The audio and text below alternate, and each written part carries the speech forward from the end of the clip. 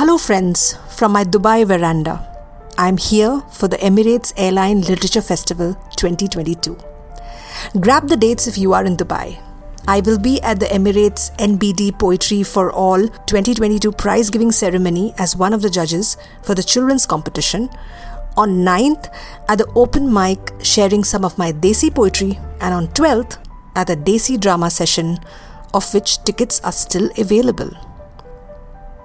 So today's readings is a short story, The Point of Irish Coffee, that had won me a gold place and one of my first publications in an anthology. The Point of Irish Coffee.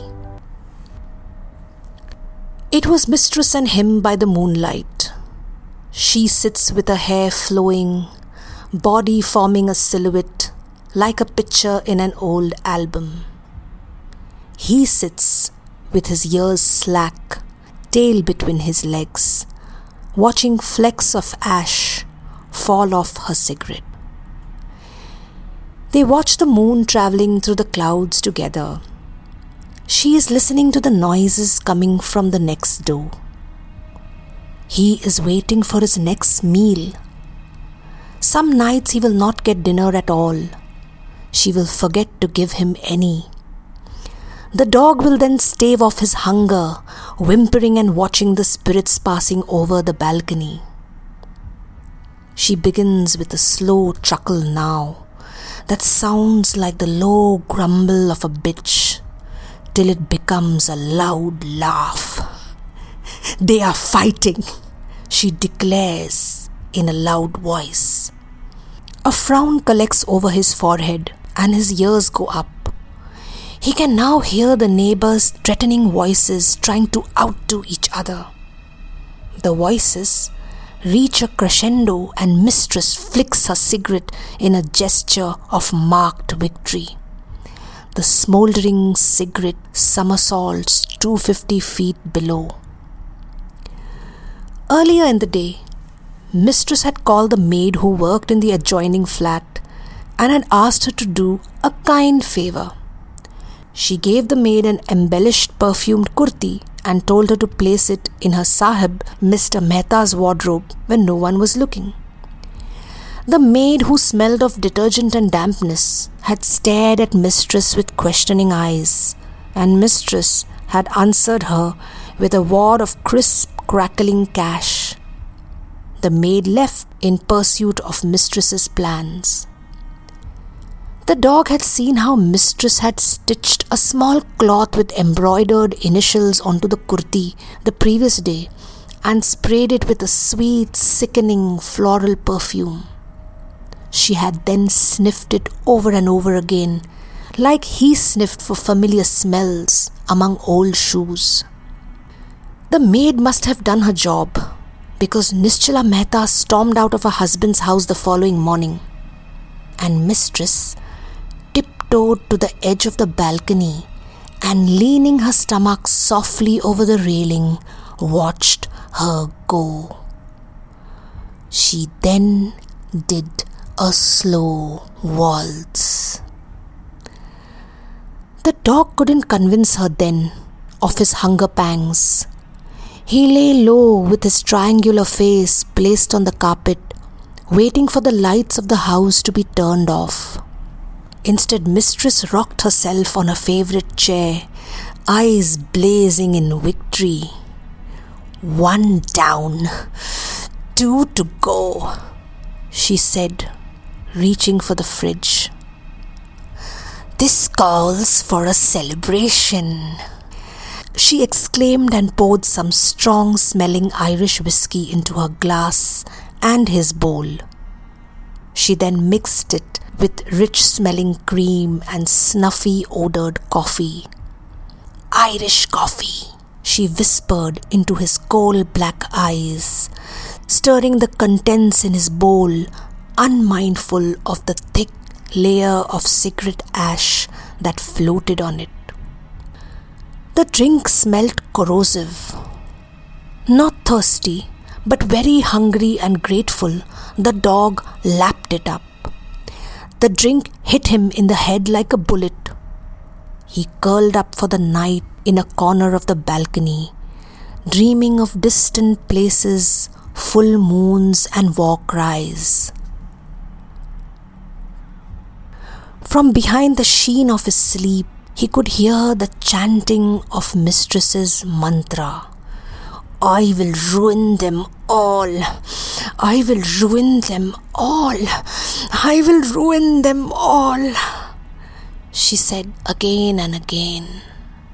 The day Master left floats by him in a dream. He remembered the day only too well. Master had left with a young girl smelling of raw fruit around his arm, never to return. Mistress had screamed until her voice sounded like a bleat of a dying animal. In the evening, 3 women wrapped with thick perfumes had come to sympathize. Oh, poor you! Oh, poor you! They kept saying. But the moment Mistress turned her back, they chortled, chuckled and shrieked. The house reverberated with the echoes of their backslaps. The cackling women were none other than their neighbours, Mrs. Mehta, Mrs. Kapoor and Mrs. Vacha. Mistress had grown old in days after that. Her hair had turned white. Her face had become a film of wrinkles. She stopped looking into the mirrors. They made her wince. The dog stayed close on heel to watch her every twitch, but that was all he could have done then to help. The morning appears late to the dog. His eyes feel puffy and sticky, and all his fur has shed. His spine twists inside his back and hurts with the slightest of movement, pulling him backwards. He stumbles along, searching for Mistress. Now we teach bitch Kapoor a lesson, she mutters. How about making the wretched woman have an illicit affair this time? Can't we have their driver involved? She cackles hysterically before removing a heap of crisp ink-stinking notes. We can have a lover, a pudgy man or a handsome dwarf run down the steps naked just when Mr. Kapoor is coming back from work. She laughs rowdily, and the dog watches her eyes recede into weary eye bags. She hadn't noticed that his tail had reduced to half its size, or that his pointy velvety ears had almost vanished, leaving behind gaping ear holes. He hadn't barked all morning. The foul-smelling Kapoor's driver was called and given a crunchy envelope with photographs. See that you give it to Mr. Kapoor when she's not there, hissed Mistress. She gave him a wad of cash. Next week, the driver came announcing that Mr. Kapoor had slapped a legal notice on his adulterous wife. Mistress and dog celebrated with their shared concoction of Irish coffee, and her laughter resonated around the house. The dog knew she was happy, just like he would have been had he got to eat his favourite lamb chop. He would have wagged his tail to compliment her. But it had dropped off. He had collected it along with the fur in the corner of the room, so it didn't get in Mistress's way.